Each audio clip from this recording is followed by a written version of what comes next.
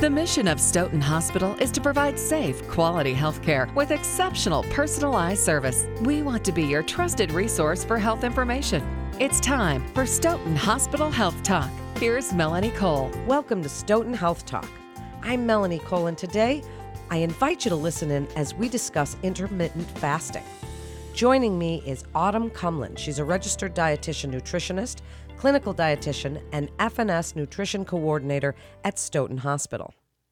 Autumn, I'm so glad to have you join us again today. Great guest, as always. I'd like you to start, because this is such a good topic, by helping us to understand the effects of intermittent fasting, really on our body. How does that work? Intermittent fasting is a really hot topic right now, as you mentioned. And what the health effects on your body is for prevention of many diseases, including Alzheimer's, dementia, autoimmune conditions, rheumatoid arthritis, lupus, looking at also not only, as I mentioned, the brain health, but body health. Autophagy is a process that happens when you intermittent fast. And during the fasting process, it's when your body is basically recycling older damaged cells and making new, better building blocks. So it's like an upcycling system that's happening in your body. And so it's a wonderful thing that's happening. So it is definitely not just for weight loss, but the health benefits that are associated with them. So then tell us how it works. How does intermittent fasting work? What's the science behind it? Tell us really how it works and how do we know? Intermittent fasting is more about a pattern of eating. So we know our ancestors, they did not have food in every corner or able to eat every single day. So you'd hunt for your food, you'd find your food, and there may be days in which you didn't eat. So in those times in which you didn't eat, your body utilized your fat stores to break down as energy to fuel your brain and your body. And during that process, when it breaks down your fat stores, it creates ketones. And ketones is an energy source that your body thrives on, your brain thrives on it. So by giving your body the chance to fast, we are allowing our body to do what it was naturally designed to do. We are allowing it to tap into our fat stores to utilize the storage energy that we have on board instead of getting that hunger signal or eating because it's time and we eat a meal or eat a snack, and then our body burns that because it has no need to break into our energy stores when we constantly have fuel coming in. So intermittent fasting allows us to tap into those stores so that if we have weight issues, we can break those down and lose weight and make it more continued and life sustainable and also a lifestyle pattern. We are able to ward off many health conditions and diseases and correct many things.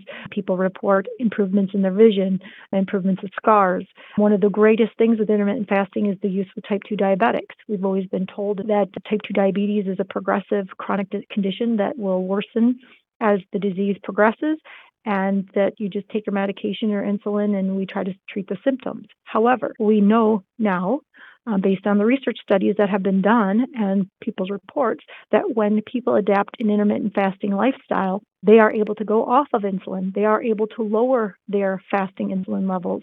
They are able to lose the weight. They are able to, in some cases, be termed not diabetic anymore. So there's amazing health benefits associated with it of why you would want to intermittent fast. Thank you for that. And there are a lot of benefits. Are there any side effects you'd like us to know about? Does it cause muscle loss? Can it slow down metabolism or affect bone density? Tell us a little bit about any side effects that people might notice. Absolutely. There is no side effects that I could mention. The only thing is that it's not recommended for somebody that has a eating disorder or somebody that is a growing child. There's ways of doing it safely, but not something right off the bat that they would want to restrict in that way, or females that are pregnant. That's contraindications of when you would not want to do intermittent fasting. However, there is really no negative side effects to it. It will maintain your lean muscle mass because fasting increases human growth hormone, and human growth hormone allows you to build muscle and maintain your lean muscle even while fasting and not doing any scheduled or formal weightlifting program. Just by doing your activities of daily living, like picking up your children or your grandchild or carrying the groceries in the house, you will maintain and even easier to gain muscle mass. I mentioned the health benefits associated with it. It helps you to start getting back in touch with your satiety signals and your cues and your hunger and your hormones as well. So you are listening to them better and you're stopping when you're full and you're not eating when you're just maybe bored or thirsty. So there's a lot of benefits that way, but there's truly no negative benefits to it. It's a lifestyle that you can adapt and continue throughout your entire life, which is the amazing part of it, having the health benefits associated with it. Many people, they come for the weight loss, but they stay for the health benefits. So that's the fun side of it. And I personally have done it. I continue to do it. My husband does it. He is a type 2 diabetic. My mother-in-law, insulin resistant, same thing, all of them having wonderful success. And it's definitely become a lifestyle. Well, then tell us how to do it. How does someone get started? For myself personally, I've wanted to try it for so long, but I feel like I would just be so hungry and I would just not be able to stick to it. Tell us how to get started. What do we do? What liquids can we drink? What foods can we eat? Tell us how to do it, Autumn. The easiest thing is to keep in mind, many people wonder why have we not known about this or why are we not promoting it more? And it's because there's no money in it. You're basically telling people not to eat. Don't eat as much. So it is money saving. And the way to utilize it or to start intermittent fasting is to start out with a pattern. For an example, an 18-6 or 16-8. Those are probably the easiest to start with. So what that means is you would intermittent fast, or you would fast 16 to 18 hours a day, and then you would eat anywhere in a 6 to 8 hour eating window. So that might sound like a lot, but you're taking into account your evening meal, not snacking after dinner, and you take into account the hours in which you sleep, and then it might be as simple as skipping breakfast. And I know we've always been told breakfast is the most important meal of the day. And unfortunately, that was a study that was paid for and put out by Kellogg's. So we want people to eat breakfast based upon getting certain grains and cereals purchased. But that's not how our bodies were designed. And so for some, it's as simple as not eating after dinner, counting those hours of sleep, and skipping breakfast and opening up your window late afternoon, midday, eating in a 6 to 8 hour window, and then repeating the process the next day. And some people can even do tighter windows, can fast for 20 hours and eat only, they call it one meal a day or an OMAD. And some people thrive on that as well. That's the pattern I prefer, but everybody's different. There's even patterns that are promoted by Dr. Jason Fung. He's a nephrologist out of Toronto, Canada, and he has written many great books like Obesity Code, Diabetes Code, and he does more of an alternate day fasting. So he has his patients eat unrestricted for one day, and the next day they intermittent fast and basically would fast a whole day or maybe only take in 500 calorie meal as a dinner option, and then they would repeat the pattern every day. So the key behind making it work is called the clean fast. And Jen Stevens, author for many great books, Delay, Don't Deny, Fast, Feast, Repeat, her newest book, she talks a lot about the clean fast. And the benefit behind that is that you are only consuming beverages in which will not elicit an insulin response, because that's the problem. We have high levels of insulin that are floating around in our bloodstream continuously all day, every time we are sipping on some sweetened beverage or snacking multiple times a day.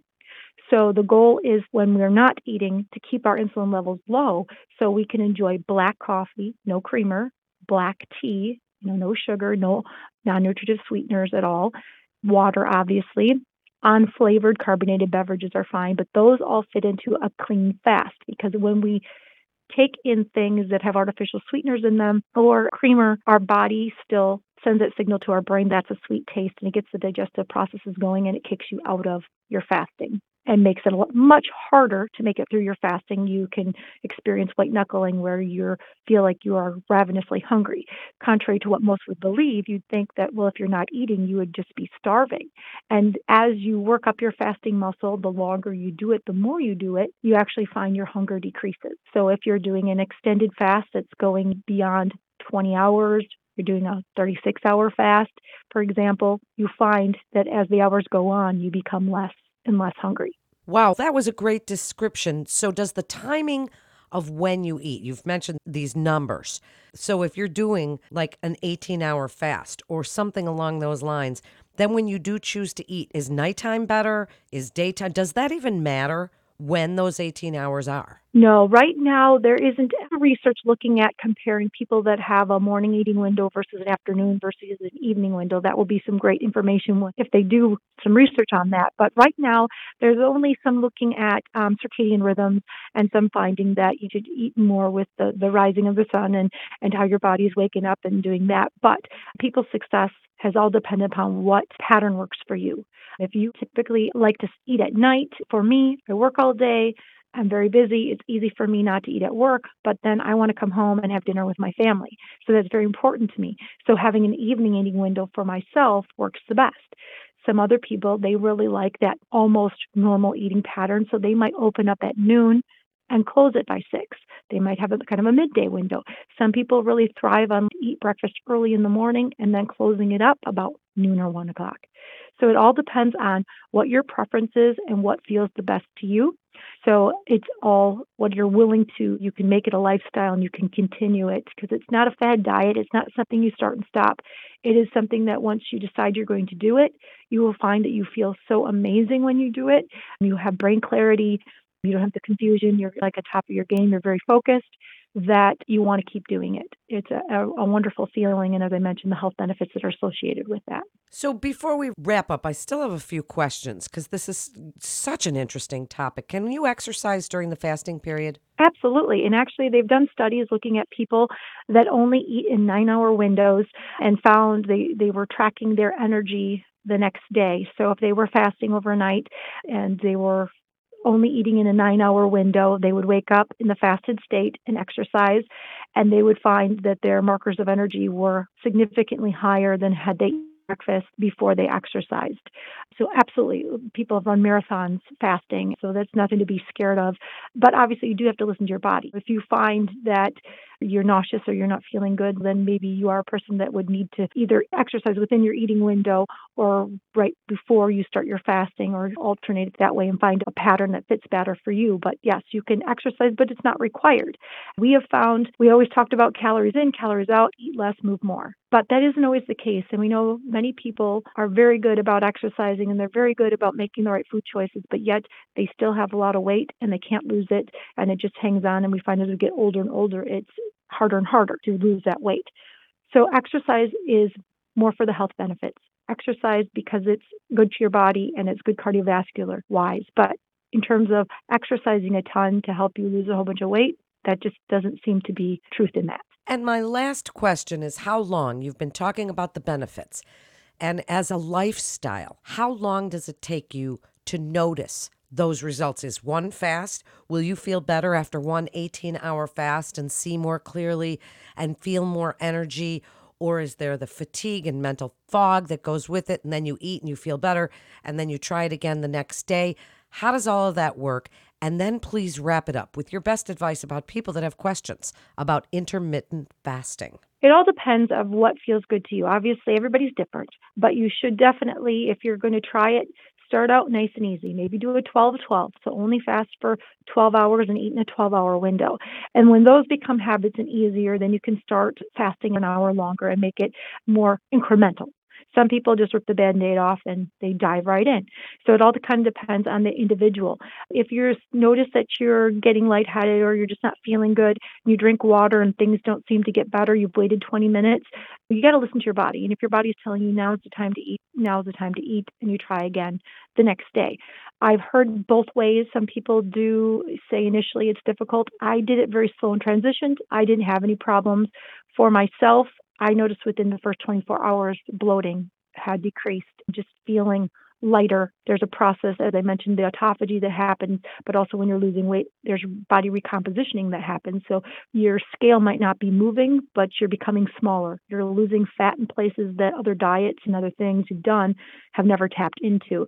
So you will start feeling slender fairly quickly. And depending on what protocol you do, as I mentioned, if you do a alternate day fasting, because of the up-down day effect, those are very successful for many people, especially for people that want to hit it hard and really see something right away.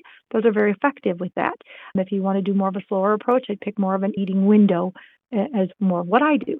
But for anybody that tries it, you're going to notice something. And even if you say the scale's not moving, but I feel fantastic, then it's working.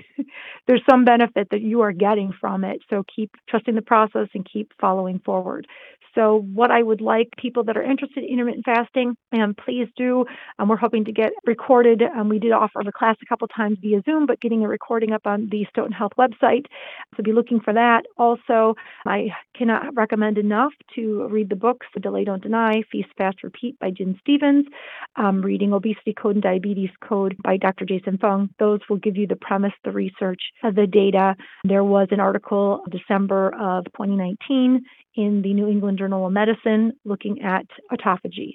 So putting intermittent fasting on the maps, what practitioners can use to follow for protocols to get their patients intermittent fasting. So it's something we're going to hear more and more about.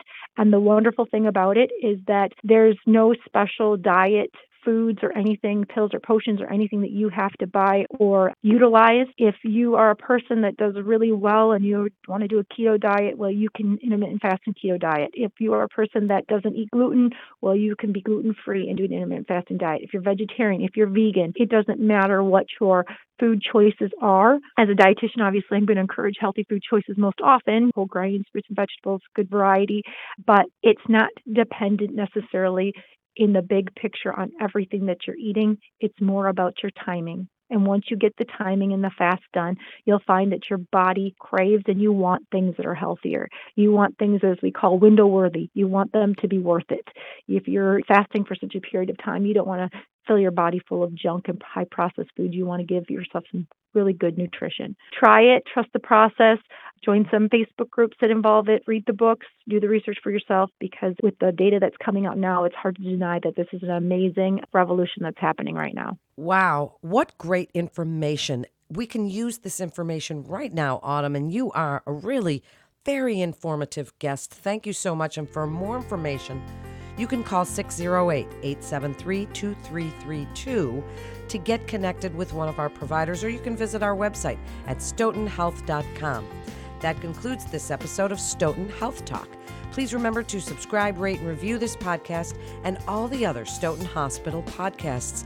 Share this show with your friends and family on social media, because not only are we learning from the experts together from Stoughton Hospital, but this is really great information and so informative. This is Melanie Cole. Thanks so much for listening.